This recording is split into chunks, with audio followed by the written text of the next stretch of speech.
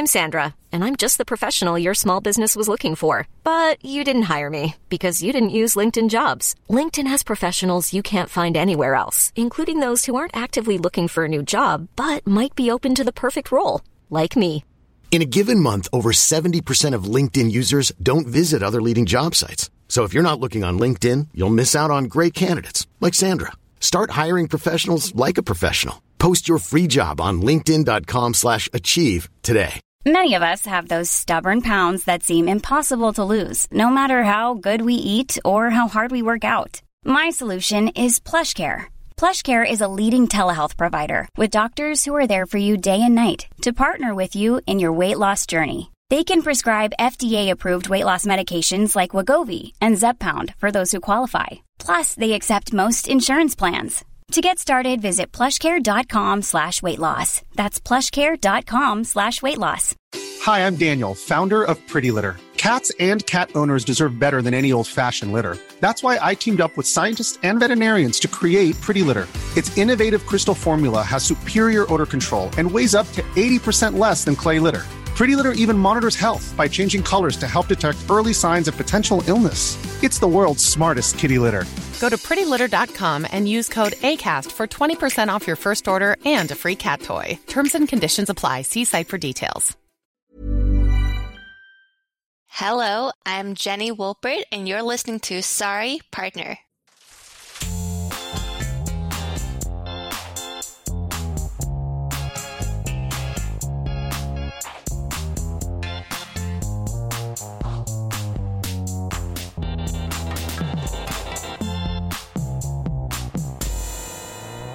Hello and welcome to Sorry Partner, a podcast about bridge and all things interesting to bridge players, brought to you by bridge partners and friends, Catherine Harris and Jocelyn Starts.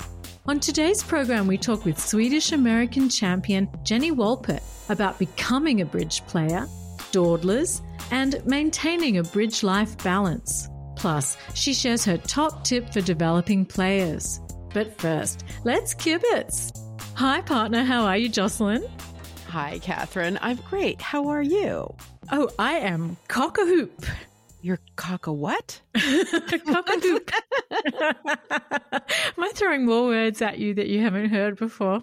You are. What is cock-a-hoop? It means I'd be very happy because someone, not only did they make a part score, 2 spades, yay! No one else made it. No one else made it. Everyone else was off one. Oh, Catherine, you're playing in a low-level contract and you're killing the opposition. You're killing it, Catherine. I think that you have now mastered the low-level contract.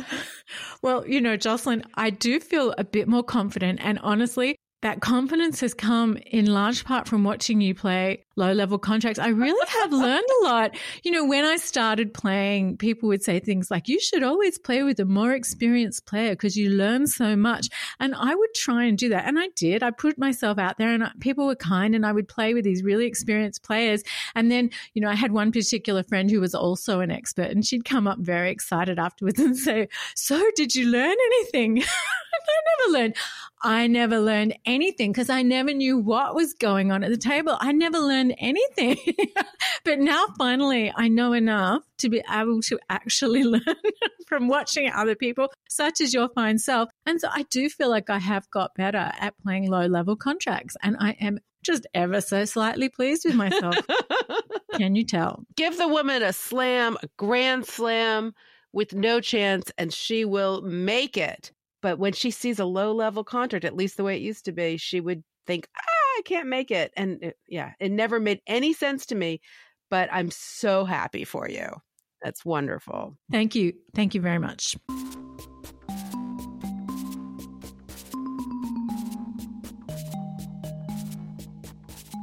Hi, everyone. Thanks so much for listening.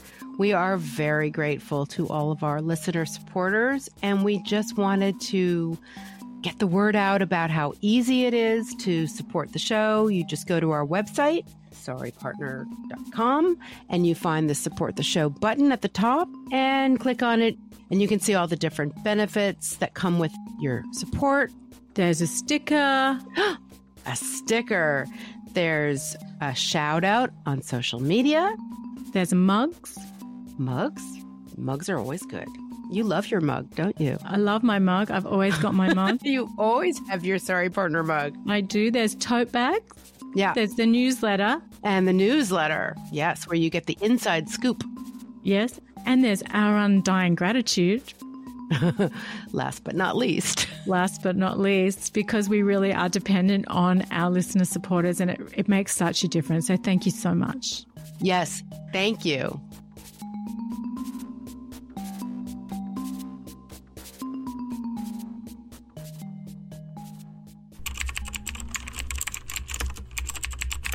Rather a full mailbag this week, Jocelyn. Oh, good. Yes. Very exciting stuff. Bring on the letters. Bring on the letters, indeed. So our first letter is from Stephen, and Stephen writes, "Hi, Pod Queens." Ooh. Where's our crown? Let me go find my crown. I love it. Pod Queens. Thanks, Stephen. Very nice of you. Stephen writes, "This week my father had a stroke, and as I was listening to your latest episode, I wanted to share with you the role that bridge has played in our family. When I was a kid, I learned social bridge with my dad and grandma, often during camping trips. My father would speak in hushed and awe-filled tones about an organization called the ACBL, where serious players aspired to become life masters. Years later, I was a freshman in college and was sitting at office hours with a respected professor. I noticed a plaque on his wall which read, ACBL Life Master. I blurted out, "Wait, you're a life master?" The professor's eyes got huge as he asked me the only question that mattered. "Do you play bridge?" "Yes," I said confidently. His eyes got even bigger. "We play every day in the department," he said. "Come tomorrow and bring a little money." I raced back to my room and earnestly started reading about how to bid. The next day I cut in for 4 hands. It turned out that a little money meant a penny every 10 points, so a great day might net you half a sandwich. Somehow I managed to bid and make 3 games in 4 hands and was invited back. I played with this cadre of professors whose game had been going on for nearly 50 years every day for the remainder of my time in college. Toward the end, my dad joined the ACBL and I went to play with him at a bridge club. Some years later, my dad had continued playing and I moved home and, along with my sister, started playing in tournaments. After about 1.5 years, we were nearing Life Master, but I wanted my dad to achieve it first. We convinced him to go to the Las Vegas Regional and played teams to earn the rest of his gold points. I managed to sneak away from work, and my sister and I took turns playing with him while the director of our club made a 4th. The final day of the tournament, we won the last points he needed. We all celebrated at one of the steakhouses, and his happiness was priceless. Later that year, my sister and I made Life Master playing together and have enjoyed playing many bridge games since.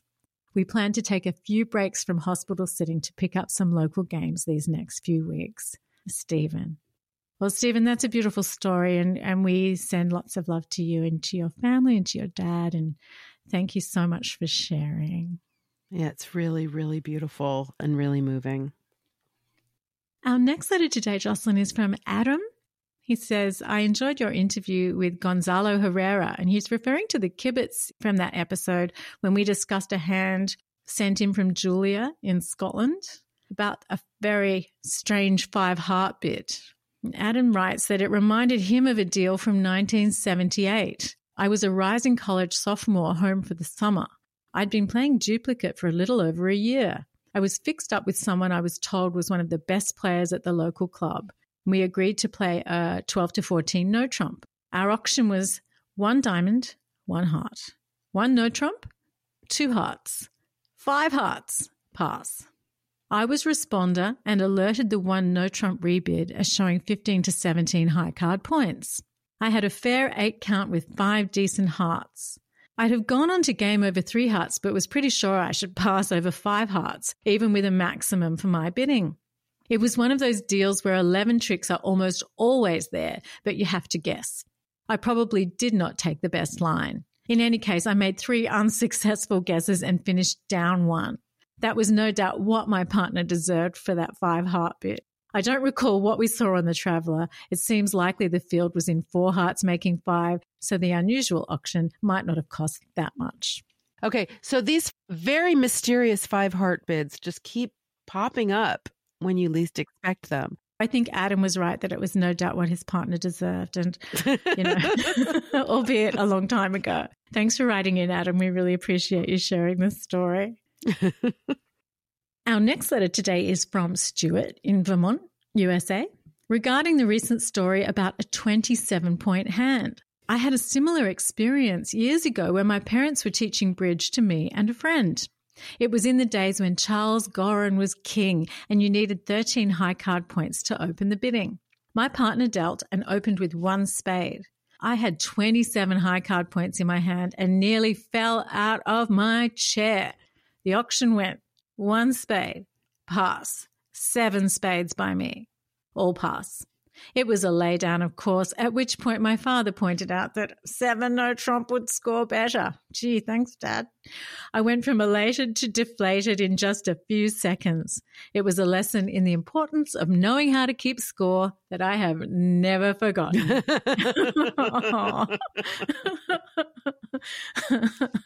Well, it's great to be able to play with your family, but hey, come on. Yeah. Now, what I said about the 5-heart bids, don't want to be encountering any one of those mysterious 5-heart bids anytime soon. But, if the bridge gods want to give me a 27-point hand, hey, I will be very happy. I love those. Yes, you would be very happy. I just love those. Oh, gosh, what's not to love, hey? Well, I do have a partner who doesn't care if she has like a 0-point hand or a 27-point hand. And I admire that. But it's definitely not me. She just wants to do the best she can with the hands that she's dealt. And I'm greedy. I want good hands. Are you implying that I bid on nothing, Jocelyn, or are you referring to someone else? I'm referring to someone else who really doesn't care if she gets good hands or bad hands. She just wants to play her best with the hands that she has dealt. It's amazing. So what happens? Does she steal the auction all the time? Is that what you mean? Or... No, not at all. No, to her, it doesn't matter whether she's playing or defending, whether she gets great cards or bad cards. She views every hand as an opportunity to try her best. Oh, that's beautiful. It is beautiful. It's so not me. I admire your partner very, very much. Me too. But equally, I also want the cards. Yeah, from afar. I admire her from a great distance away. Our next letter is from Gary. Gary would like to share something that happened while he was playing in open pairs at a regional. I was declaring 3 no trump, and since my diamond suit was 4 to the ace, opposite 3 to the king, I decided to duck around in the hope that the opponent's cards would split 3-3. So I led the 4 of diamonds from the board. Right-hand opponent played the 3, I played the 2, and left-hand opponent played a club. That's right, the first round of diamonds was taken with the 4, and the whole table had a good laugh.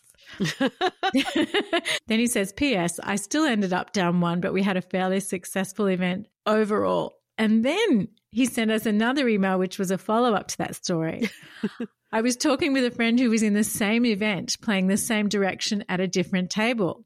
At his table, he played 3 no trump from the opposite direction. The 3 of diamonds was the opening lead, low from a 6-card suit. The 2 from dummy, club from leader's partner, and the 4 of diamonds won the trick. So a different way to have the 4th with the first round of a suit. Gary. I wonder if that's some kind of a wish trick. I think it must be almost a wish trick. Yeah.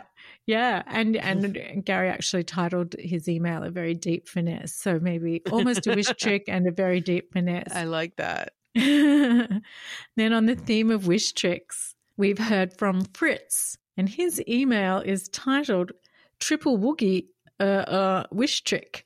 I have always called a trick with an ace 2, 3, 4 a woogie, W-O-O-G-I-E. When it occurs, I put down my cards, call out woogie, and jam my thumbs into my palms and wiggle the other 8 fingers at the player who took the trick as if putting a hex on them. and he turns them on himself if he won the trick. It is a bad omen for the winner of the trick, wasting all that strength and catching just small cards. The rare double woogie occurs when the ace 2, 3, 4 is immediately followed by the king 7, 6, 5 in the same suit. Until this year, I had never experienced a triple woogie, successive tricks in the same suit of ace 2, 3, 4, king 7, 6, 5, queen 10, 9, 8. Playing in an online local club game, the opponent slightly misbid in getting to 6 diamonds on a 4-3 fit instead of 6 hearts or 6 no trump, but it gave me a chance to experience a triple woogie in the trump suit. King, queen, jack 4 across from ace 9, 7, and the rest of the suit appropriately distributed 3-3, and the triple woogie was there for the taking. And yes, I typed woogie, double woogie, triple woogie to the table as it happened while thrice hexing the computer screen. I wish I had visuals for this one. My wish for seeing a triple woogie had been fulfilled. After the hand, it felt like the triple woogie would be a harbinger of a bad score for my opponents who just made 6 diamonds, as 6 hearts and 6 no were cold. But alas, only a few pairs found slam, so 6 diamonds making on the 4-3 fit was still a good score for the opponents. Fritz. That's funny. Oh, well, but Fritz, you got to experience the triple woogie, and so, all is not lost. In fact, it was probably worth it.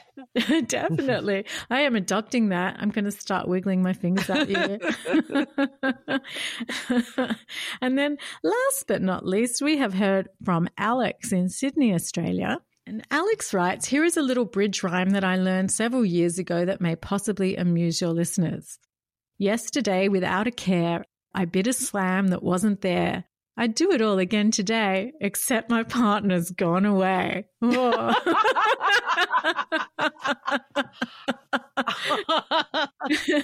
He says, I don't know the author, but it got me thinking about some other bridge limericks. So here are a couple that he has composed. There was an old man from Loch Ness who vowed that he'd never finesse. The Doubleton Queen should always be seen. But why do I get one trick less?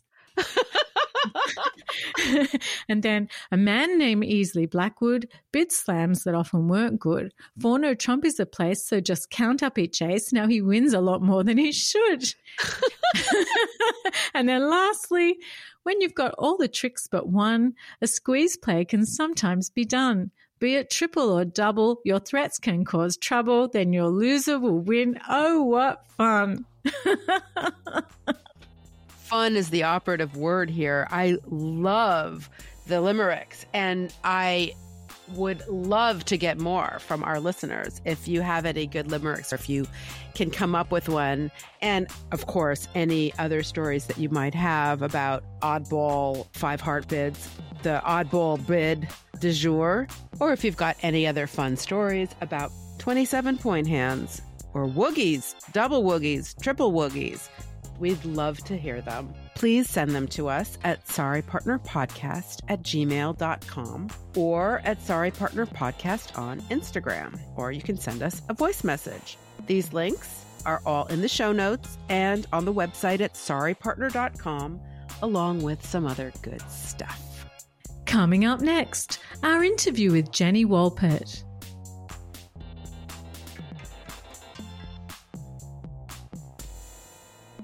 Swedish-American champion Jenny Wolpert has won the Venice Cup, the Buffett Cup, and 5 North American Bridge Championships.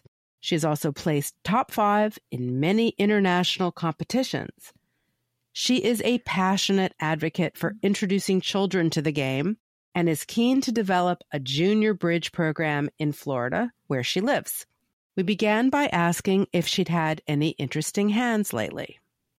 I did, actually. I had something happen that it's never happened ever before. We played 7 no trump, or actually our opponents played 7 no trump, and they were off an ace, and the person on lead had an ace, but we did not double, and we still got 100%, but I've never had that happen before, and I've never seen it. I've heard stories of people not doubling when they have the ace, but so I went to the hand records, and it kept happening that session. So it wasn't just our board. against these people, there were 3 times it happened. Different boards. People were playing 7-no trump. So that was a little crazy to me. I've never seen that before. Did you ask your partner why they didn't double holding an ace? There's nowhere for ops to go. I did ask my partner why she didn't double, and she did not have an answer. She was a little perplexed by the whole situation and very excited, of course. I was excited with her, especially when she led the ace. I was even more excited.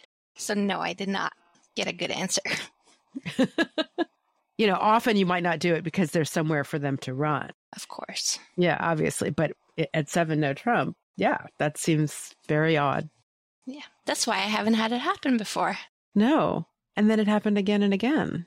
Well, it happened again and again at other tables, not at my table. I don't think I will have it happen ever again after this. I don't know, but I don't think so. That's amazing. So you grew up in a family that played bridge. Can you share with us some of your earliest memories of the game? Well, my earliest memory was my absolute hate for bridge. My family's love for bridge was so frustrating when you're a little kid. But after a few years of watching them, and I started being interested too. So my parents didn't typically teach me, but I learned from their talking to each other, and then I learned from other people. One of my earliest memories of bridge is playing in somebody's kitchen, and I played 5 clubs, and I had 5 clubs, and it was horrible, but yeah, that's one of my earliest memories. And it was not very pretty, but sometimes you remember the really bad situations the most. So I remember going down a bunch in 5 clubs with my 5. I thought it was a great bid though. About how old were you? Maybe 7. Yeah, I didn't know a whole lot at that time. I didn't really start learning until I was 10, but I was a excited bidder at 7. So was this still when you were in your hating bridge phase? This was definitely still in my hating bridge phase. Part of me not or disliking bridge was my mom was a really good player, and so was my dad, and they still are. But they would travel. My mom would, I have a memory of her when I was 10. She went to the Europeans. And so they would travel for bridge. And I think that was more part of my dislike for it, missing my parents and them going away on these big trips and me not getting to come, which was a big part of it. So how did you go from being this young woman who was the child of bridge playing parents to somebody who identified with bridge as an individual and wanted to improve? And how did you then become a competitive player? So my parents didn't really teach me. I learned from other people. And so I think I was always my own player. They would play with me a few times a year. It wasn't, I had other partners. So I don't think I've ever felt she is their daughter or this and that. I was always my own person, but it really helped. And I played with even grown-ups at that age and 12, 14 years old. And it made you grow up a lot faster when you do something very serious with other grown-ups that are not your parents or grandparents, because you have to have a special respect for other people that are not your parents. So I don't think I never felt like I was someone's daughter. I was always my own player and person. It's interesting to me that you say that, because we've interviewed a number of players who have crossed over from maybe being very good junior players and are now adult champions. And they always impress me at how mature they are and how smart they are and interested in the world. And you're saying that bridge forced you to grow up faster. Are you able to see that now as an adult? Can you see that in other players? And I'm just curious to hear more about it, I suppose. Yeah. I mean, I think when you are at the bridge table, there's a certain type of mannerism you have to have when you're talking to an 80-year-old, and you have to learn to be respectful. And when you learn that when you're a young player, when you're 12, 14, I wasn't always perfect. I'm not saying that. I would definitely have my moments where I said things that I shouldn't say, but you learn pretty fast that was not what you're supposed to do. So I think bridge is amazing that way. It just really teaches you how to behave. Eye contact. and not talking when people are focusing. And that's not something that 10-year-olds think about. They think they can say something whenever they want to say something. But in bridge, there are all these rules that are they're not out there. You don't know about the rules, but you learn them by playing and by playing against older people. Speaking of knowing how to behave, what's the biggest muck-up or schlemazel you've ever had or made at the table? Well, again, I remember a lot of mistakes, not so many good boards, but my biggest one, and I think it's because the amount of crying I did afterwards, was when I was 16 years old. I played in the junior pairs for the Championship of Sweden with a very good player, and it was his last year playing, and he played with me. And on the last board, I went down in a 4-3 contract in 4 spades. Everybody was watching because it was for the championships. Everybody had gathered around our table, and I went down, and it was not even, I really shouldn't have gone down. And I was actually leaving for another tournament that night.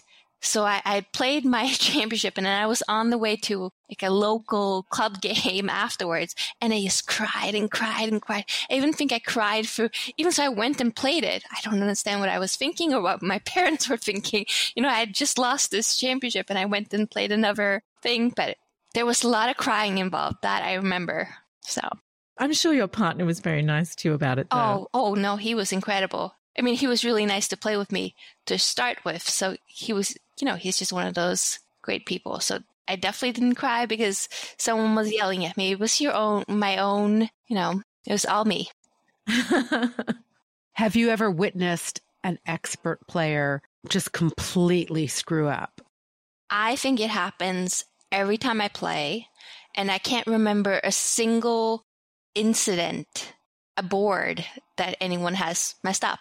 But I think every time I play, someone makes a huge error, even at the nationals, at everywhere. But you don't think about other people's mistakes that much. So, you see, oh, wow, that was really a bad play. And then you move on. And I really think you need to be that way, because if you keep remembering other people's mistakes, I don't have that type of memory. So I know it happens all the time, and I can't think of a single board.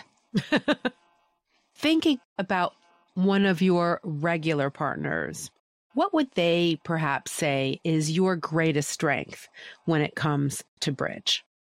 Well, I would like to say that I am a good partner and that I'm calm and composed, but I don't think that's it. I think I'm decent at that, but that's not I try really hard in everything I do. So if it's not bridge, it's everything. It's cooking dinner. It's mini golf. It's tennis. Everything I put myself into, I try really hard. I'm the person that lies down playing mini golf to line up my shot with my 6-year-old son. So I just try really hard. I'm a good loser though. If I missed a shot, it's okay. But I just think if I don't try, then what's the point? I'm Sandra, and I'm just the professional your small business was looking for. But you didn't hire me because you didn't use LinkedIn Jobs. LinkedIn has professionals you can't find anywhere else, including those who aren't actively looking for a new job, but might be open to the perfect role, like me. In a given month, over 70% of LinkedIn users don't visit other leading job sites. So if you're not looking on LinkedIn, you'll miss out on great candidates like Sandra. Start hiring professionals like a professional. Post your free job on linkedin.com/achieve today. Hey, it's Ryan Reynolds, and I'm here with Keith, co-star of my upcoming film, If, only in theaters May 17th. Do you want to tell people the big news? All right, I'll do it. Sign up now and you'll get unlimited for $15 a month and 6 months of Paramount Plus Essential Plan on us. MintMobile.com/switch. Upfront payment of $45 equivalent to $15 per month. Unlimited over 40 gigabytes per month. Face lower speeds. Videos at 480p. Active Mint customers by 531.24 get 6 months of Paramount Plus Essential Plan. Auto renews after 6 months. Offer ends May 31st, 2024. Separate Paramount Plus registration required. Terms and conditions apply if rated PG. Hi, I'm Daniel, founder of Pretty Litter. Cats and cat owners deserve better than any old-fashioned litter. That's why I teamed up with scientists and veterinarians to create Pretty Litter. Its innovative crystal formula has superior odor control and weighs up to 80% less than clay litter. Pretty Litter even monitors health by changing colors to help detect early signs of potential illness. It's the world's smartest kitty litter. Go to prettylitter.com and use code ACAST for 20% off your first order and a free cat toy. Terms and conditions apply. See site for details. What might one of your regular partners say is maybe an area of weakness or maybe not your greatest strength? Oh, they could not come up with a single thing. It's impossible. It's not possible. No, I think I'm probably too hard on myself. So if I make a mistake, it lingers in my mind and even after playing a major tournament, when I make mistakes, because we all make mistakes, I will be thinking about that mistake for the next 2 weeks. Have you found that there's anything that you can do after one of these tournaments where you're just dwelling on the mistake that you can do to sort of get past it more easily or to unwind perhaps after a tournament? I think it's a process. I think you have to be able to soak up some, if you've had a bad tournament, to deal with it. But I tried to be really busy at home, not to not have so much time to think about it. When you have endless time, that's when you really dig in. And so I try to keep busy with the kids and I play tennis and play more bridge. So that's kind of how I process it. But I think a little bit of a week and some time is good for you if it's a major tournament. And that's kind of what makes the major. You make mistakes all the time. Every day I play bridge, so it happens every day that you make mistakes, but it's only when you're playing in the World Championship where you feel like it really, really, really matters. And that's what makes it extra special too. So things that matters need to matter.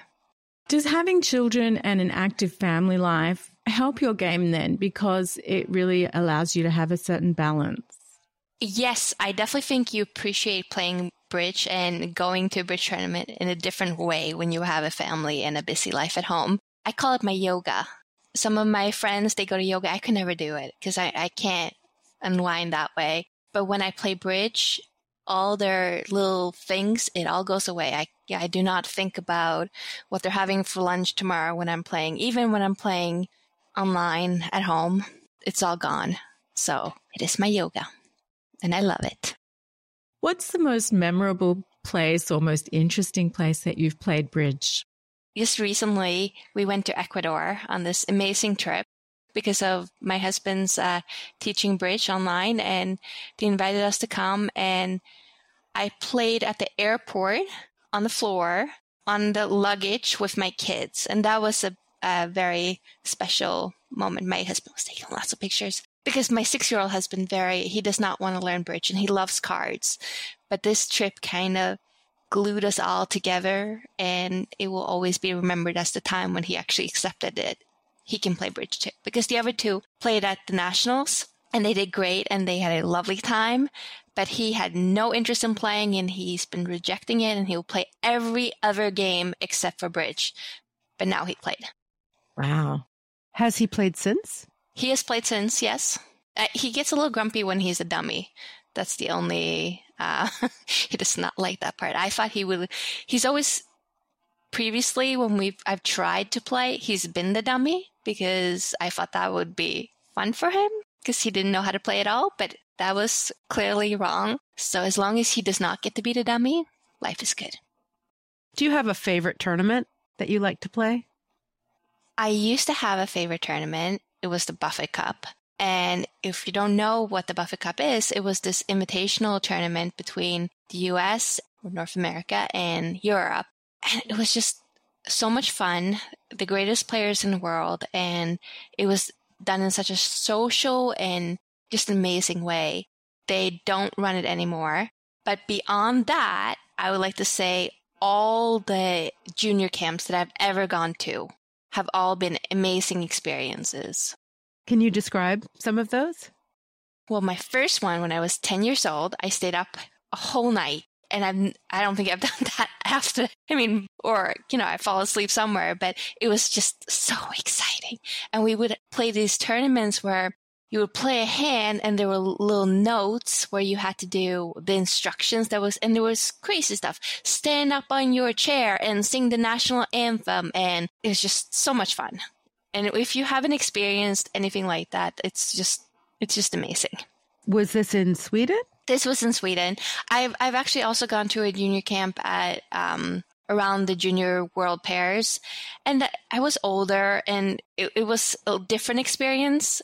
I think when you're 10, junior camps are the best. 10, 11, 12, 13. It's not about boys. It's about friends and bridge, and it's just amazing.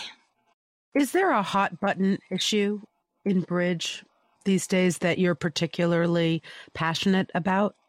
Well, keeping bridge alive and introducing it to younger players, because just seeing firsthand how amazing it is. And for me, when I was young, and also now for my kids, it is the greatest game. You know, my kids came to the nationals. They weren't thinking they were going to play at the junior nationals. And my son, he was supposed to be with a babysitter and his sister and his brother, and he didn't want to go to the park. He didn't want to do so eventually he just said, well, you know what? I'm going to go play bridge because there's nothing else I want to do. So he went to play bridge the whole day, and he loved it. And it just made him so happy. It went from the worst tournament to the greatest tournament for him. And I want to have other people experience that. And if you don't have friends, or if you don't know what to do, if your kids are spending too much time on screens, bridge is just the greatest thing. And people don't know it, and it's sad. But your son went to the tournament because his parents were at the tournament. Right. And I really get, of course, we want to encourage young people to play. But I wonder about also trying harder to encourage people who have children to play, because I think kids are naturally interested and drawn into the world of their parents. What do you feel about that? Absolutely. Yeah, I mean, it's the easiest way is to teach the parents. You know, when our kids came home, all they wanted to do was to have their friends learn how to play, because they didn't want to play with us. They didn't want to go play at the bridge club. They just want to keep playing with young players, and none of their friends know how to play. So they were in a spot where, well, this doesn't work. I don't want to play bridge here. There's no kids. And we're like, well, you can play online. And they don't want to do that. They want to play in person. If they want to do something online, they're going to play, video games. So bridge is for kids when you're just starting is really much an in-person game. I think when they're older and they make friends, they can keep in touch online. But right now, they would play every day if it was in person with other kids. And that's why the camps are so important, because they're around a group of kids. Oh, yes. And it's the one thing that at the Nationals, it was a little too maybe competitive. They didn't have any of the exciting games going on that you sometimes can find at camps. It was more of this is a competition. So I think he would do great at a camp. The only complaint that he had the entire time was that people were a little too slow. Which I'm sure he found quite annoying. I mean, if it kept going, he probably wouldn't continue to play, but he just played for 2 days, so he was fine. But in the end of it, he was a little frustrated. They just keep thinking. I don't even know what they're thinking about. Just play a card. So do you have some ideas about how we can encourage young people to be more involved in the game? I really, really would like to start a junior program here in Florida, but I don't really know how to go about it, but I know it's needed, it's wanted, and I need to do it. So that's where I am right now. I see the love for bridge. I see it with my kids. I see the need for other children to have this in their life. And I feel like it's on me in my life to do this. I grew up this way, playing bridge as a junior. If no one else can do it, then who can? So I need to get it done. I'm just at the point where, how can I get this? Do I need to do it at school? Do I need to do it after school? Who do I need to talk to?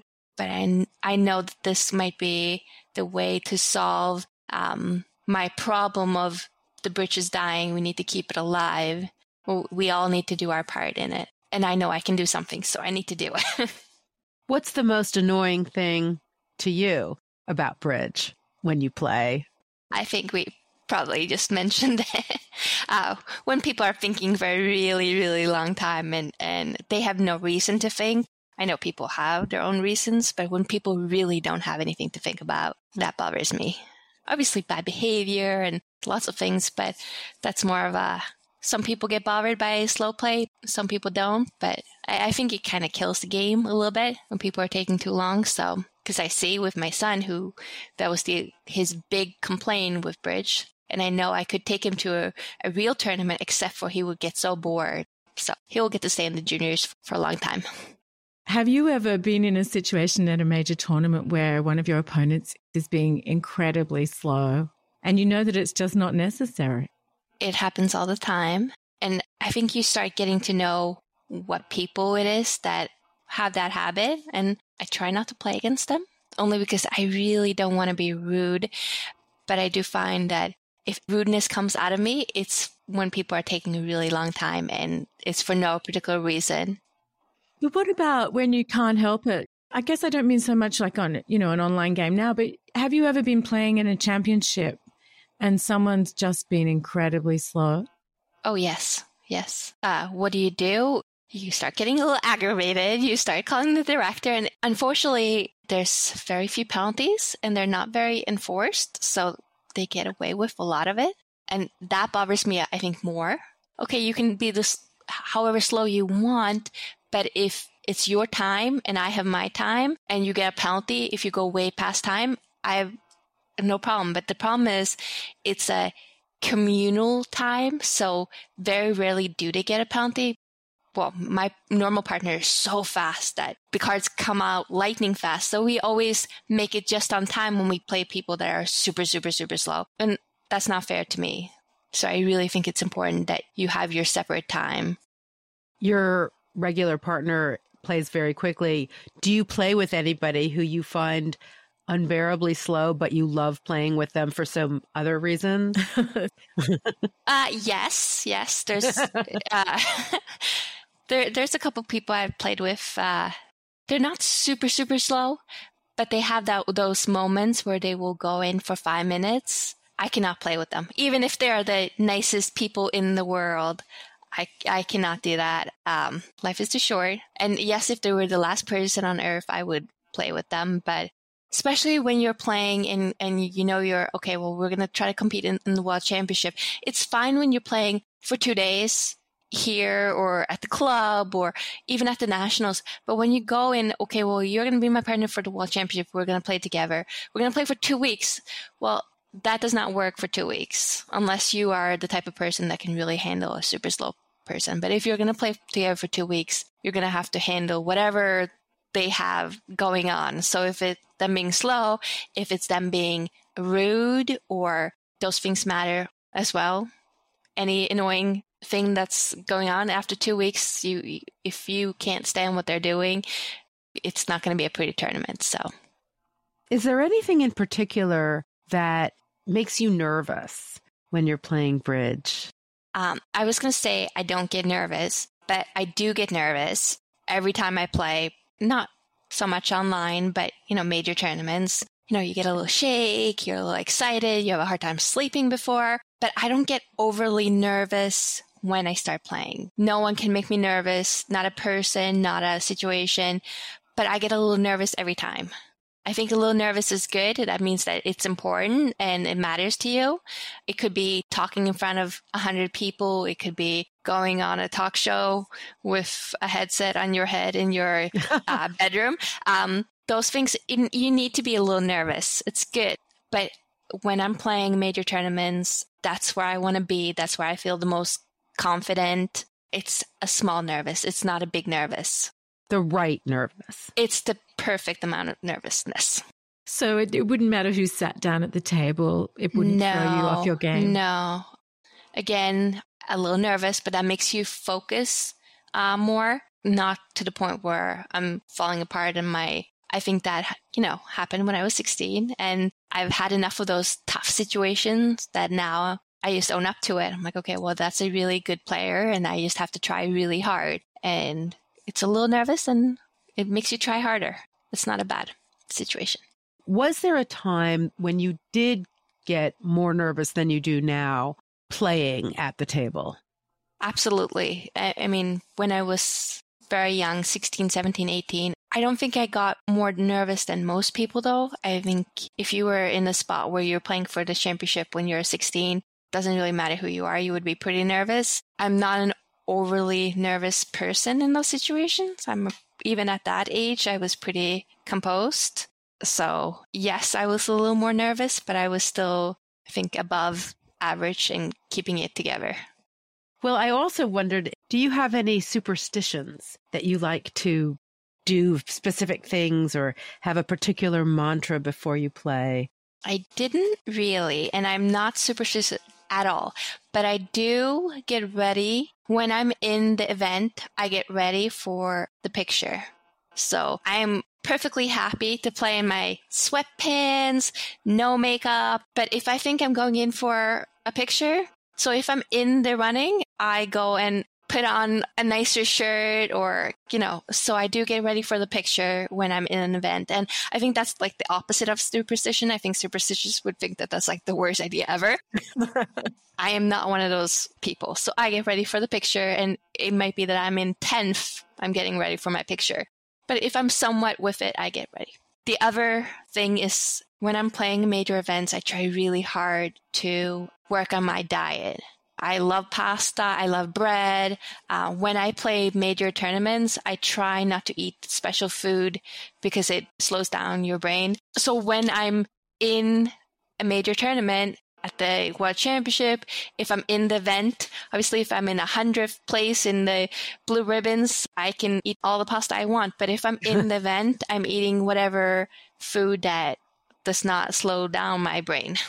So again, I don't think that's a superstition, but it's just, I definitely think about when I'm in an event, what I'm doing. How strict are you about your diet when you're in a tournament or a competition? Do you decide beforehand what you're going to eat, or is it more casual and you're just, you just don't eat the bread on the table, that kind of thing? I think it's more casual, but I definitely, I know from before what works with me and what does not work. I eat fish very well, so I try to pretty much only eat fish and vegetables. So it looks strict, but it's not super strict. It's on the fly. I'm like, this is healthy. This is not healthy. Not tons of sugar, and just trying to give it my 100%. If you could assemble your dream team, anyone, living, dead, fictional character, who would you like to have? I don't know. I feel like I'm so lucky with the people I play with all the time that I don't have a dream team. Because when I get to play, sometimes I get to play with Steve Weinstein or my husband or... So are you telling us you're living the dream already? Yeah, I'm living my dream. Exactly. I've played with amazing players, and I've played with not amazing players, but they make you appreciate the amazing players. So yeah, I definitely don't feel like I'm not living the dream. I also never really had a person that I thought was, wow, they are so amazing. I'm such a big fan of them. And I've never felt like that. And there's no person on the earth that I feel like, wow, I want to meet this actor. I want to meet this person. The people around me are amazing, and I'm very fulfilled with what I'm doing. Are there any books that have been particularly important to your development as a bridge player? There is one, and I don't know, it's a Swedish author, and it's only done in Swedish. It was, I think the name of it was Rocket Ship in Swedish. His name is Tommy Gullberg, Raketen, so Raketen.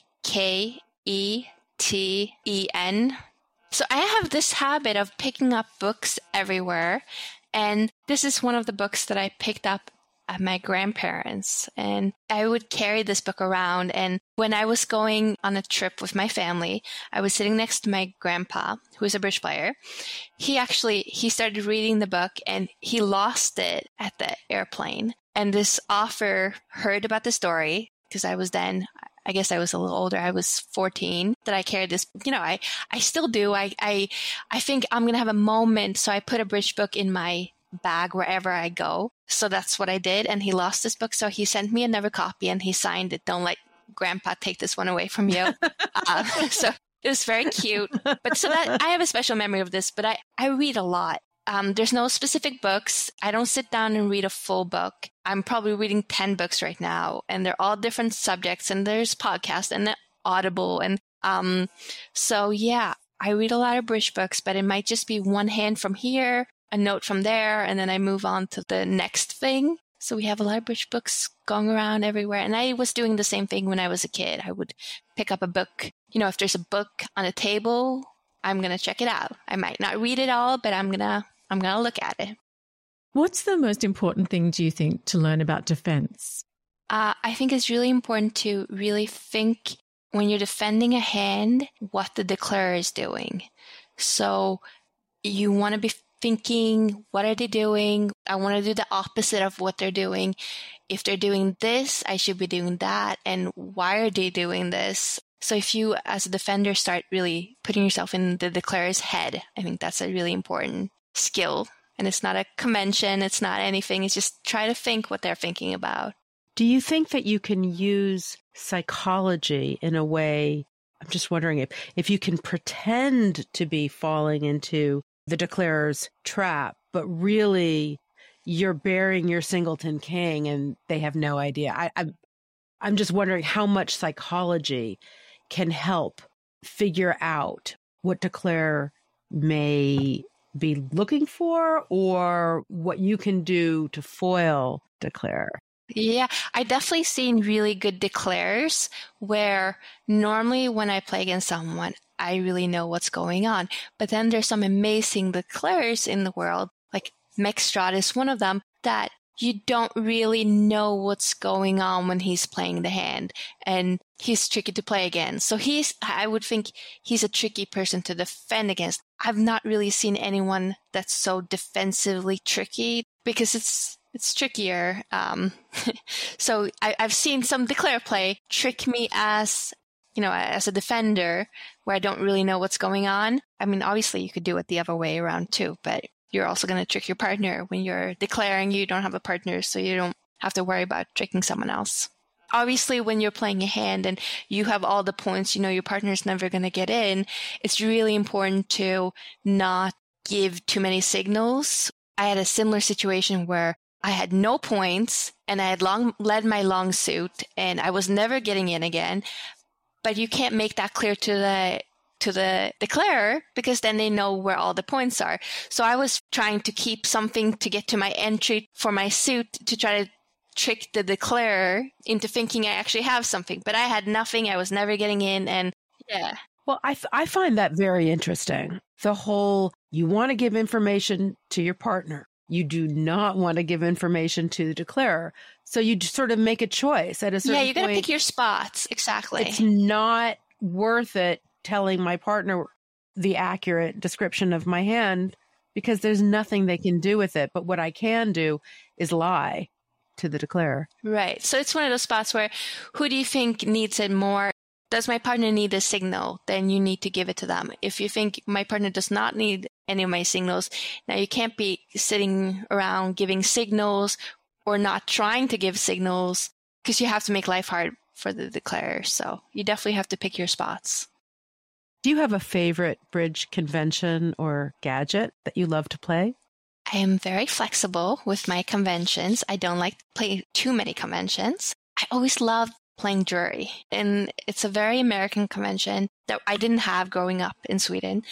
But I think it's because I love staying low and giving the same amount of information. So if you can make a support and show something a little extra and still stay low, I just think it's the greatest thing. And it's such a basic, small tool, but it's so nice to not be able to jump to the 3 level when you open a little lighter. And I don't know, I love it.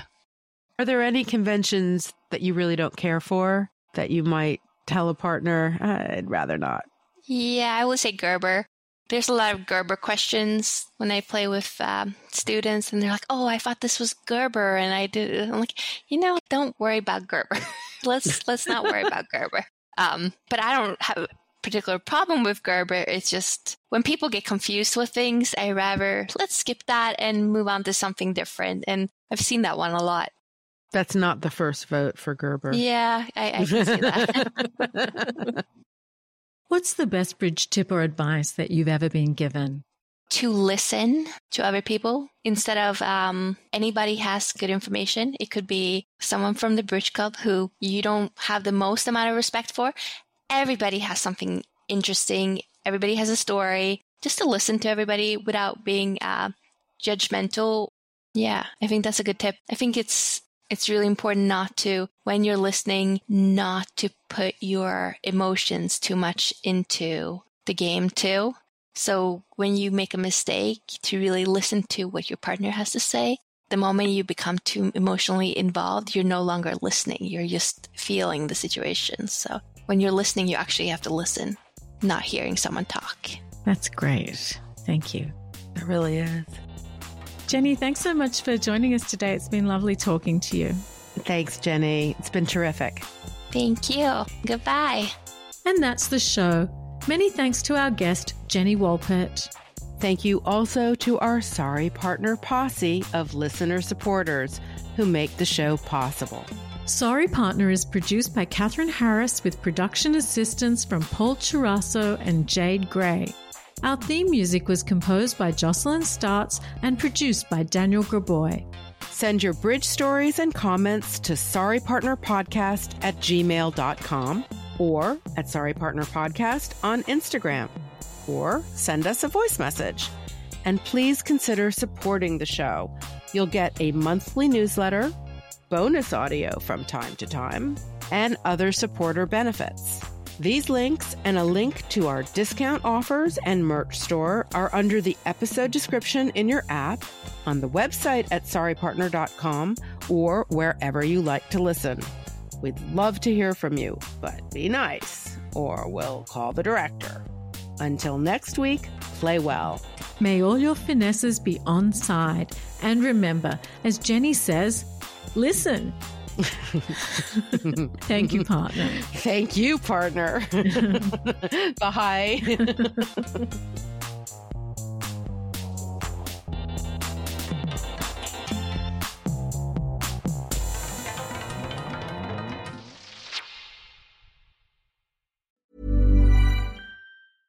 Even when we're on a budget, we still deserve nice things. Quince is a place to scoop up stunning high-end goods for 50 to 80% less than similar brands. They have buttery soft cashmere sweaters starting at $50, luxurious Italian leather bags, and so much more. Plus, Quince only works with factories that use safe, ethical, and responsible manufacturing. Get the high-end goods you'll love without the high price tag with Quince. Go to quince.com/style for free shipping and 365-day returns. Ever catch yourself eating the same flavorless dinner 3 days in a row? Dreaming of something better? Well, HelloFresh is your guilt-free dream come true, baby. It's me, Keke Palmer. Let's wake up those taste buds with hot, juicy pecan-crusted chicken or garlic butter shrimp scampi. Hello Fresh. Stop dreaming of all the delicious possibilities and dig in at HelloFresh.com. Let's get this dinner party started. Hi, I'm Daniel, founder of Pretty Litter. Cats and cat owners deserve better than any old-fashioned litter. That's why I teamed up with scientists and veterinarians to create Pretty Litter. Its innovative crystal formula has superior odor control and weighs up to 80% less than clay litter. Pretty Litter even monitors health by changing colors to help detect early signs of potential illness. It's the world's smartest kitty litter. Go to prettylitter.com and use code ACAST for 20% off your first order and a free cat toy. Terms and conditions apply. See site for details.